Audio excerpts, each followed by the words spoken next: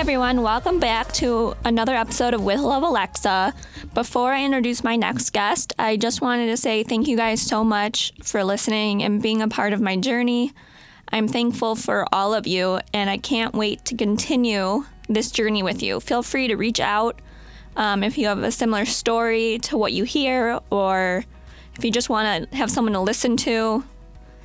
Feel free to reach out. My email will be in the description below.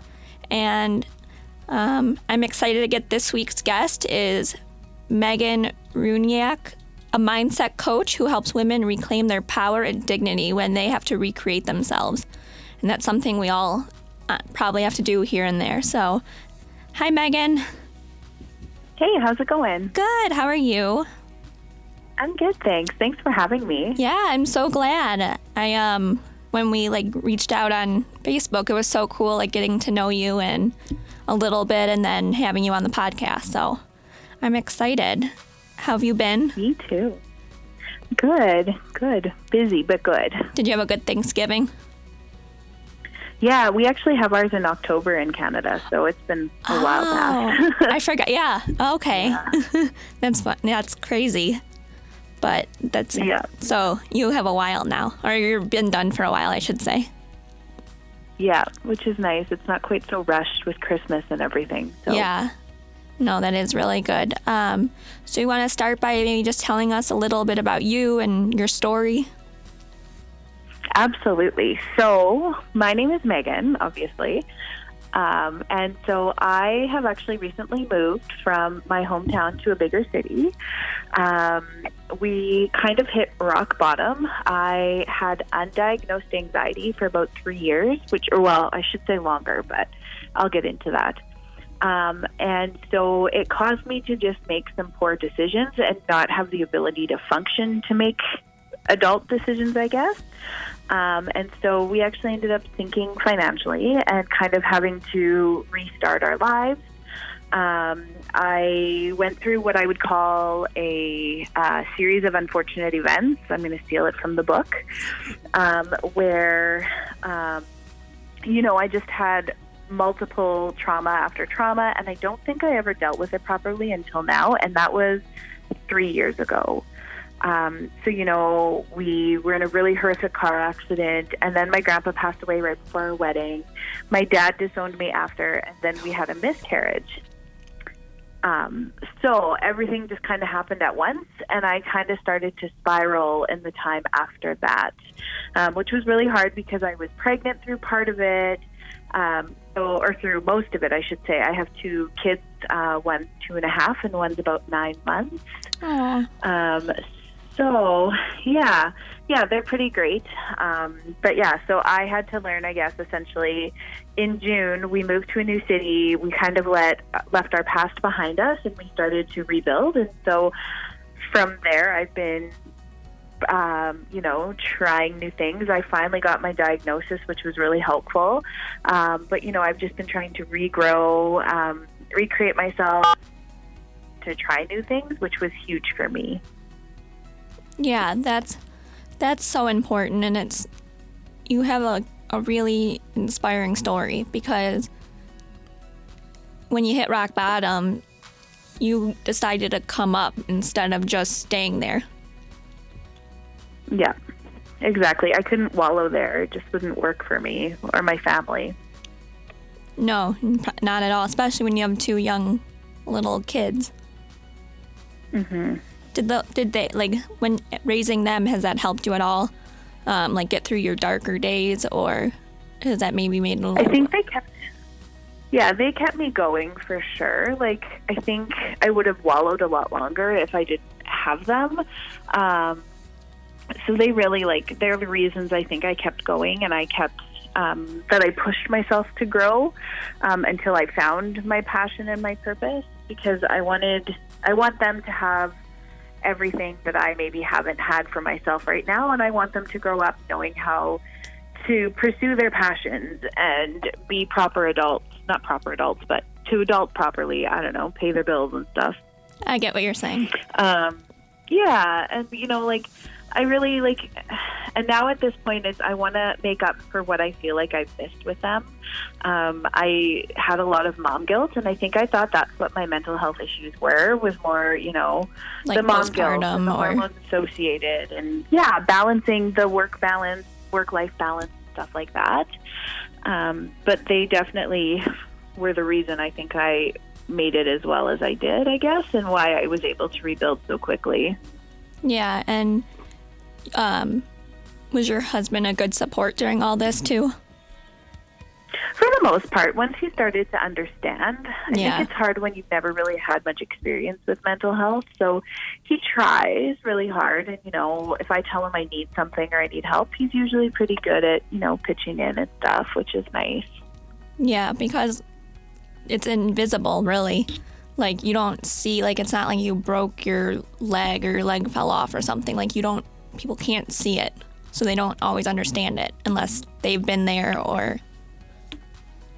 Oh, yeah, absolutely. And, there's just different degrees of it. And, in the beginning, when I was just starting my meds, it was adjusting to being on medication and all of that stuff. And he had to be patient with me because, I would get sick off of them, or I'd get moody or whatever. And so he had to really be patient with me at that point. Yeah, because there's side effects to everything. So you don't know how it's going to, affect your body, especially if you haven't been on them before. Yeah, I was really thankful. My doctor was pretty upfront about, the first 2 weeks that you start these ones, you will be you'll be really nauseous and stuff like that. It was almost like being pregnant again, I'm not going to lie. But it was great that she kind of gave me that heads up and gave me some tools, I guess, to cope with the beginning side effects before everything kind of regulated. Yeah. Well, that's good. What were some of your darker days like? This is a tough one. I feel like I ran on autopilot a lot. I went to work, I got stressed out, I'd go home from work, and I would essentially, sit on the couch. I was so exhausted, and I guess the hard part is looking back, I knew there was consequences to what we were doing. So I knew that there was consequences to not paying our bills, and I knew there was consequences to not eating healthy and stuff like that. And I couldn't process them properly. They would pop into my mind for short periods of time, and then it would just be overstimulating my brain, and I would shut them down and shut them out. And so I think that was a really hard thing for me too, was knowing that I was essentially messing up my life, but not having the energy or the not feeling like I had the power to fix it, and always feeling like you're drowning. Mm-hmm. I just always felt like I was underwater, and there was pressure on my chest, and I didn't know how to move forward. I didn't have a vision for my future. I ran on autopilot. I did what I needed to do to survive, and so I wasn't really moving forward. Right. What were some either distractions that maybe kind of helped you, or what led the turnaround to see help and to get diagnosed finally? So my diagnosis story is a little wild, I'll say. So I was originally diagnosed with postpartum depression, but that was actually quite a while ago. And they essentially told me that it was mild postpartum depression, I could manage it on my own, and I wasn't bad enough to need services, which was kind of hard to hear. And I just thought, I'm going to handle it, and this is what my life is going to be like, and that's that. But when we fast forwarded and I had my daughter, because this was after my son, and so when I had my daughter and I got an actual diagnosis, I really wasn't surprised, I guess. So they were essentially I took her for I had taken her for her immunizations, and in Canada, I don't know if it's the same there, but you fill out a form about how you're coping with your new baby. And essentially she looked at me and she goes, "You need to make an appointment with your doctor." I was like, "Oh, okay." So I did, and my doctor, who thankfully had actually just had a baby of her own, understood where I was coming from. And when I described my feelings to her, she was really good about saying, you know, this is some ways you can cope with that, stuff like that. And from there, you know, I started reading some books that were supposed to help me move forward. So I started my meds, we moved, and then I started reading more and more books that were supposed to empower people. And that was kind of where I got a lot of my strength and a lot of my ideas from on how to get better. Rachel Hollis completely changed my life, and so did Jen Sincero. They are my top 2 books I have ever read in my life. And yeah, like huge. They were so just reading and like putting some of the stuff to practice, and not everything worked, but it helped. And I mean, it was baby steps in the beginning to build momentum. So the very first thing I did when I was starting to get healthy was make my bed every day. Yeah. Kind of sounds ridiculous. No. But, you know, it was something productive. Like, you get up in the morning, it's productive. It prevented me from crawling back into bed halfway through the day. Stuff like that. And so then from there, it grew, right? Like, so then it was, I cooked a new recipe every week so that I was taking risks, and I was learning to fail, and I was learning to succeed, and stuff like that. And from there, the momentum just grew, and, you know, my risks just kept getting bigger and bigger and bigger, and just transforming who I was and how I felt about everything. No, it's baby steps. Like, I've realized, because a lot of times, like, I work from home a lot, so I don't always get dressed because I don't have to. But it's, I realize the days I do get dressed and do my hair and put a little makeup on and make my bed, I actually feel way more productive. Isn't it? Yeah, that was my other thing, was the makeup too. I get up in the morning and I put makeup on, even if I'm not going anywhere, just because it gives me that extra bounce. Yeah, it just helps. Makes you feel maybe more confident in everything you're doing. Yeah, and I actually got gifted like a online makeup course from a girl, actually the lady who did the makeup for our wedding. Oh. She gifted me the course for a review, and so that was pretty cool, and I've learned some new tricks, and so they make me feel really, really good about myself, so that was really nice. Yeah, I when I was in a senior year of college, I think it was 2016, I actually was a Mary Kay rep for a little while, and yeah. I learned like makeup tricks. I thought was really cool. So yeah, it helps, and it's something to master, right? Like, again, it's something you work towards and you get better at. And I mean, you don't pick up those tips and get worse at them. Right. Well, I would hope not, but who knows? With my luck, I probably would, but it's okay. So okay, it's a learning curve. Yes, exactly. So how did you? So you're coaching now, and you have a Facebook group that I'm a part of. Yeah. How did you decide to get into that? Like, what was your process? Okay, so this is wild, but I actually started with affiliate marketing, which it's not even connected, which is the silly thing. So I have a really good friend of mine who's been affiliate marketing for quite a few years, and she does really well with it. And she knew that I was restarting, and she knew that because we had moved, I was going to have to start trying to figure out an income stream. And so she invited me to watch this, like an online training that just explained what it was. Because, I mean, affiliate marketing, if you've never done it, it's kind of complicated, I guess. Like, it makes sense, but there's a lot of steps to it. And so that was at the end of August, and I said to her, you know, September 20th, I am going to start, I'm going to sign up, and I'm going to learn how to do it. And so I just set that deadline for myself that September 20th it was going to happen. And on September 20th, I got up in the morning, I signed up, and I started my online learning. And so with the online learning that I did, I learned about, you know, managing a Facebook group. I learned about marketing. I learned how to invest my money properly, different things like that.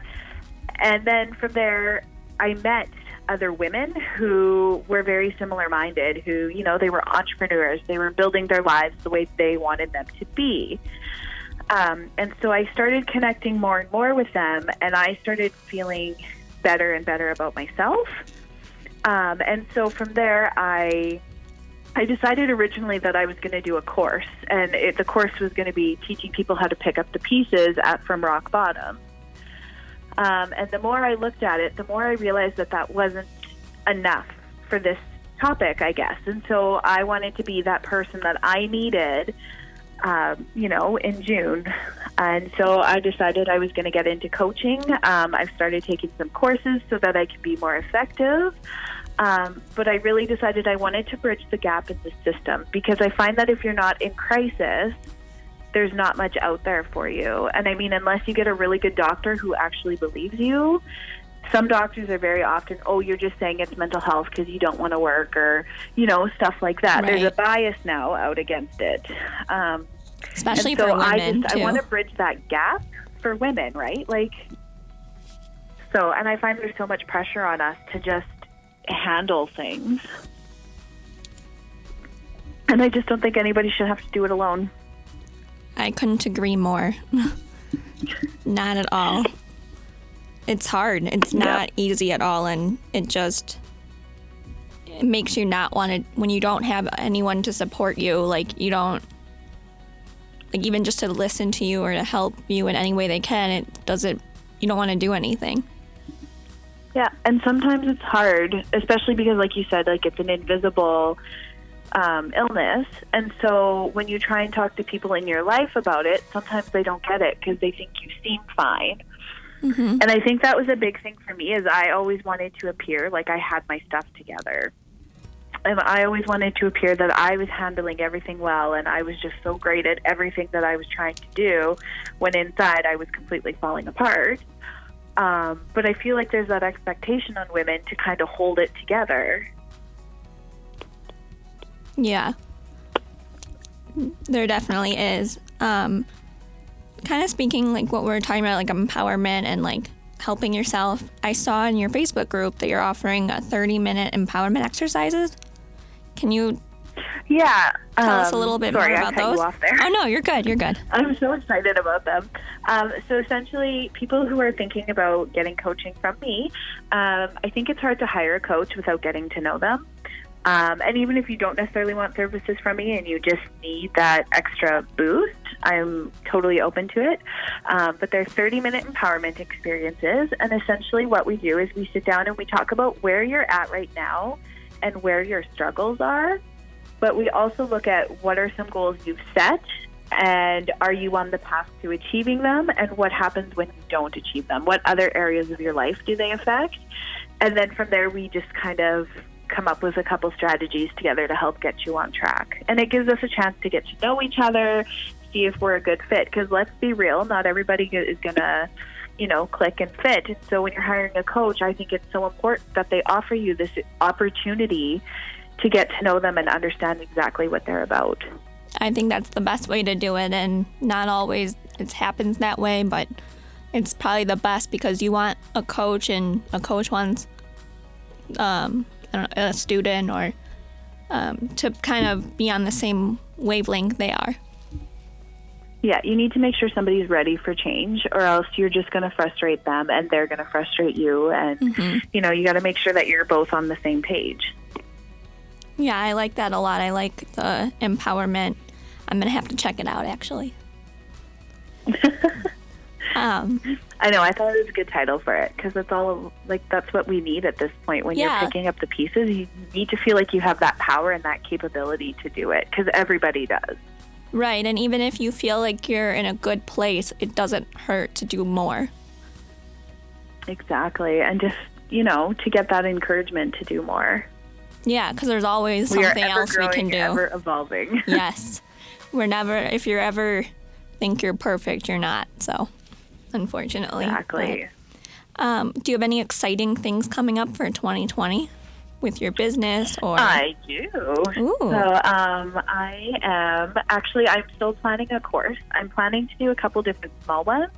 Any coaching clients will get them for free, but just little things that helped me along the way. So maybe I haven't figured out all of the details yet, but I'm hoping to do a course on simple goal setting and planning for those goals, and I'm hoping to do another one on mantras and manifestation, because they really Like, those got me through the most. Like, my mantras are like one of the greatest tools I've ever used, and I always made fun of mantras, so now when I recommend them to people, I feel kind of silly, but they're a part of my everyday life now, and they really do get me through everything, and I use them in my business all the time.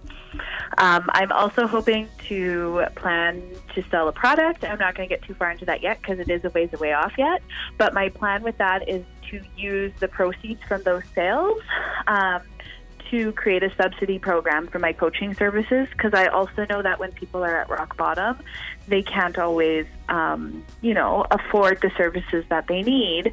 And so I would love to be able to subsidize that for some people. But, I mean, I want to do it full time, so I have to get paid. Yes, but that would be perfect. And a lot of times people like the product, so... Yeah, it's going to be a fun product. I'm not fully done strategizing it yet, but I will keep you posted. Oh, you're going to have to come back on the podcast then and let us know more about it. I love this. Me too. Absolutely. It's so fun. Is there anything else you would like my listeners to know about you or your program? Really anything we didn't hit yet? Oh, man, that's a good one. Mainly, I just want them to know, like, they are capable of anything. If you are struggling, reach out and find whatever support you need. If it's really dark, like, find some medical help. But otherwise, I mean, there are tons of resources out there. They're always welcome to follow my page or even reach out to me. So my page is called Emerging from the Ashes. And I'm very open about learning what types of support you need, stuff like that. And I'm always learning. Like, right now, I'm currently in the middle of 3 different courses because, why would I just do one? But I'm taking a trauma support specialist course, a confidence coaching course, and a transformational coaching course. So I'm just going to grow and get better, and I feel like everybody else can do the same, and really that just believe in yourselves and that you're capable of anything. And change is going to be hard and uncomfortable, but if you keep with it, you're going to get there.